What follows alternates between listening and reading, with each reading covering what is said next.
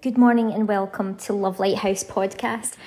I am saying this in the morning, but obviously it could be any time where you are. I've literally not long had breakfast. I'm just actually sitting comfortably on the bed here, and I'll tell you why, because it's really good to be able to sit like this.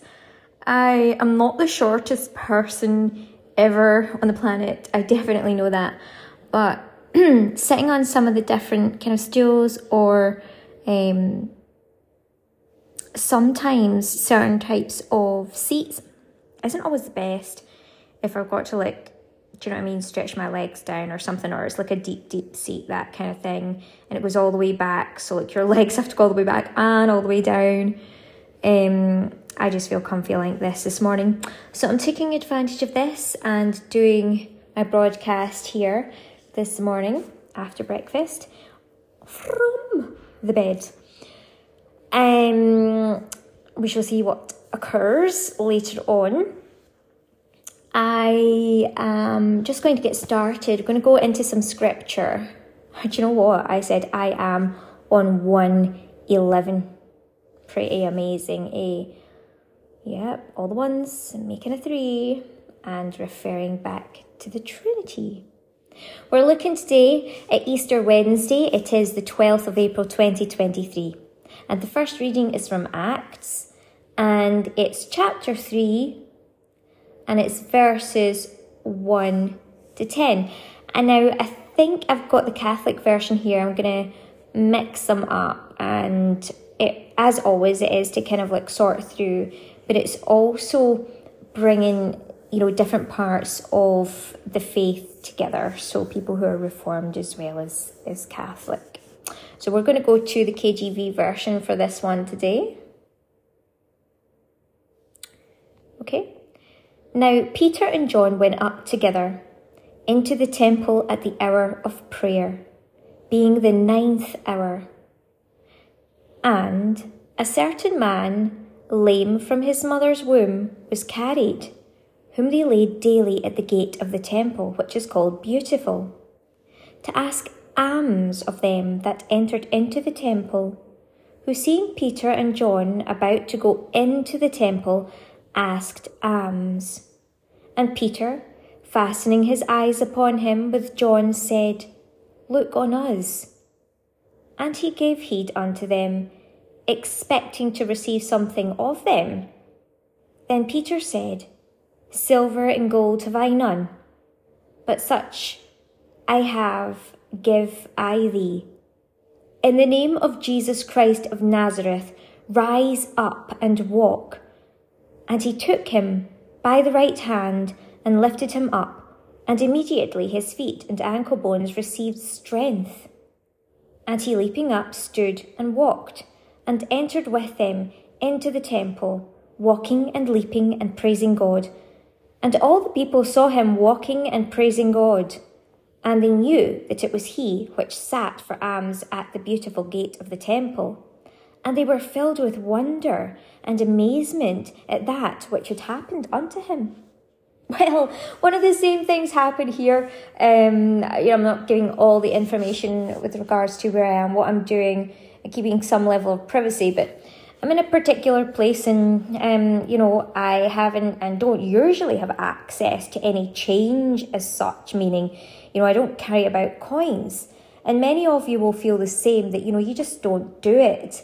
You tend to use your card, or even, maybe your phone or other device which has your card on it, right? And it's kind of like chip and pin to some folk isn't even relevant anymore. It's sometimes, as I said, just on your device or your phone or whatever, okay? And that's it. That's how you transact at times. But there's other ways that type of transaction points to. And it's pointing to a lightening of the load in terms of the type of transaction. And here's a lightening of the load in terms of the ultimate lightening of the load, that it is strictly that of the Spirit working through people, and that's how light it is. But it's so effective. It's the most effective, right? What does it say? The flesh, meaning the thingness of life, profiteth nothing, but it is the Spirit who gives life, right? So everything by the Spirit, as long as that Spirit is of Jesus Christ and the Holy Spirit. So, of course, here we are, and, some people are asking different people for things like money or this or that, and I'm like, well, I don't carry coins around. I don't carry money around. That's not the thing I do. In fact, I remember, when I had my daughter in private school, there was actually a policy, that was in place that went on to state that there was a correlation, if you like, somewhat of a significant bond between money that had been found on children and the propensity for abuse. They thought in that school that a child that had money on them was likely a child that was potentially being abused. Now, do you know that? Now, that, of course, is just one thought process, one school of thought in one particular type of school, namely a private school. They felt that the appropriate way was to do everything by direct debit. It was unseen, it wasn't touched, it was unclean. And I know that even my grandmother was like that. So the fact that perhaps my grandmother's values on things like money, even although when she had change, she gave it to me, sometimes to do my homework if I had, mathematical money problems to solve, and, having a real life coin or so, or a few coins to work it out in reality seemed to help. So she wouldn't mind that because it was practical and it was about learning. But, straight after she'd be like, get your hands washed and, keep your hands away from your mouth or something like that, but wash your hands and all the rest of it as soon as I was finished, even, utilising these things just for mathematical problems. And if we went to the shop at any time as well, that was the done thing back in, obviously that time when I was just young, that you would probably take some coins or notes or whatever it was to get something from the shop. But that was very seldom, and again, there would be that strict adherence to washing one's hands and the fact that they felt money was dirty, all right? So that instilled in me all the way throughout to the point that I was finding myself in a school, in terms of, not me, myself, but you know what I mean, having my child based in a school, and obviously me being part of that context and part of that environment, as well as her mother, and deeply involved in her life and the life of the school, that they would make such a statement in their very policy documents about real life, coinage, money, notes, whatever it would be. Wow, isn't it amazing? And of course, coming out of that and going to church, and how you would see, people would ask for offerings eventually once coronavirus stopped and all the rest of it. And you would just think, what? This is so not what I do. And I'm still in that process where it's not the done thing. So it takes extra effort. And it becomes interesting and fun now when I happen to actually find money, because it's such a novel thing. It's like it's always in the bank account, never something that is out with the account in the hands or in, in bags or whatever. And so sometimes when I've been out and about and I've actually found money, I've been like, oh, look, yeah, because it's a novel thing now, even more so after all this time with coronavirus as well, and especially since we have all these other devices to lighten the load with regards to that. So when I was in here and someone asked for that, I said, well, what is it that you want for that money? What is it you're seeking to get from that, so that I might be able to give you whatever it is if I've got it, kind of thing, And I think it was for something like a lolly or juice or something like that. And this was an adult that was asking for this. I'm like, okay. I was like, don't happen to have that. But what I did have was myself and the Holy Spirit, and you can't put a price on that. You just can't. I've said about my time, it's like it's worth billions, trillions, in fact. and so I give of that freely. And another discussion that we had recently, someone made their thoughts known with regards to, what they actually felt about purchasing people items of food and things like that. And he went on to express about how he felt, and in his perception, that he had paid all this money to someone's father, to their doctor, to this, to that, in the hopes of dating them and being with them and having them as a girlfriend or whatever. And I'm like, what? I mean, to me, this was very strange. Like, I didn't know people were doing things like that or that existed. But maybe he was having a memory from what it was like when he was, a younger man or something. But he was expressing about that. And he said, just to find out that someone else put their arm around her and had obviously offered her dad more money or something like that. And I thought, oh my gosh, that sounds like prostitution. Like, what? I said, well, I'll tell you this. It's not like that with everybody.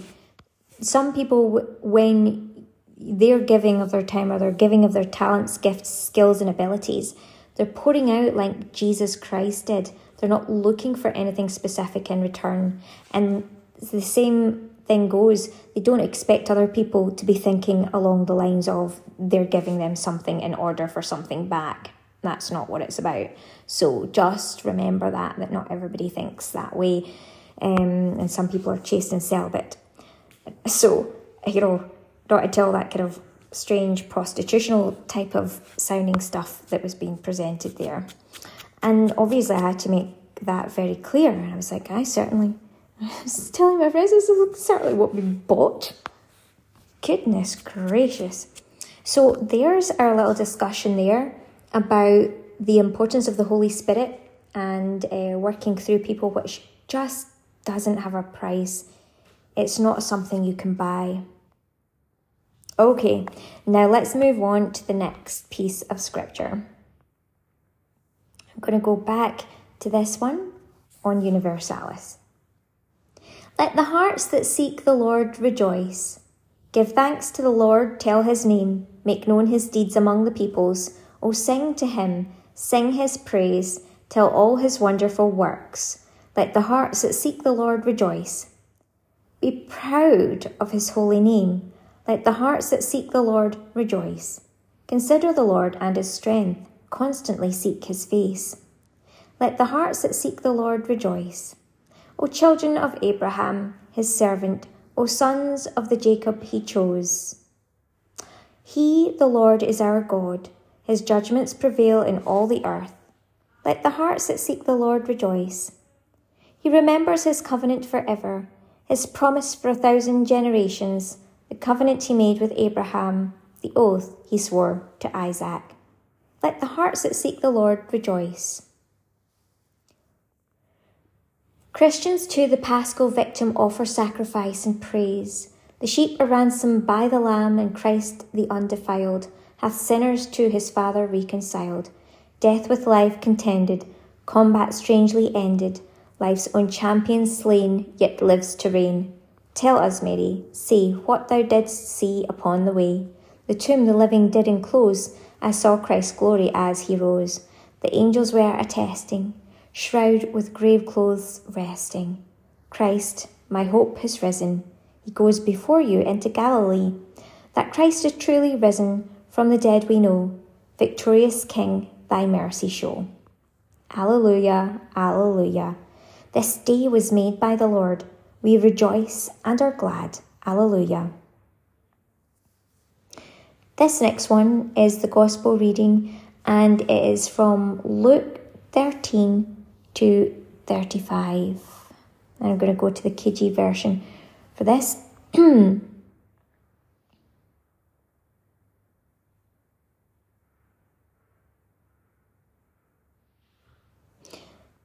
And behold, 2 of them went that same day to a village called Emmaus, which was from Jerusalem about 80 furlongs. And they talked together of all these things which had happened. And it came to pass that, While they communed together and reasoned, Jesus himself drew near and went with them. But their eyes were holden that they should not know him.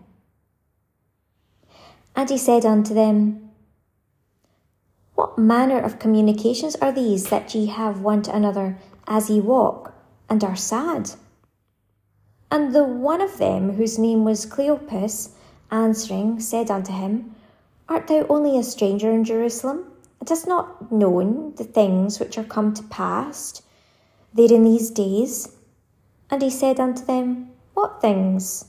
And they said unto him, Concerning Jesus of Nazareth, which was a prophet, mighty in deed and word before God and all the people, and how the chief priests and our rulers delivered him to be condemned to death, and have crucified him. But we trusted that it had been he which should have redeemed Israel. And beside all this, today is the 3rd day since these things were done. Yea, and certain women also of our company made us astonished, which were early at the sepulchre. And when they found not his body, they came, saying that they had also seen a vision of angels, which said that he was alive. And certain of them which were with us went to the sepulchre, and found it even so as the woman had said. But him they saw not. Then he said unto them, O fools, and slow of heart to believe all that the prophets have spoken. Ought not Christ to have suffered these things, and to enter into his glory? And beginning at Moses and all the prophets, he expounded unto them in all the scriptures the things concerning himself. And they drew nigh unto the village, whither they went. And he made as though he would have gone further. But they constrained him, saying, Abide with us, for it is toward evening, and the day is far spent. And he went in to tarry with them. And it came to pass, as he sat at meat with them, he took bread, and blessed it, and brake, and gave to them. And their eyes were opened, and they knew him, and he vanished out of their sight. And they said one to another, Did not our heart burn within us, while he talked with us by the way, and while he opened to us the scriptures? And they rose up the same hour, and returned to Jerusalem, and found the 11 gathered together, and them that were with them, saying, The Lord is risen indeed, and hath appeared to Simon. And they told what things were done in the way, and how he was known of them in breaking of bread. 1744 to end there.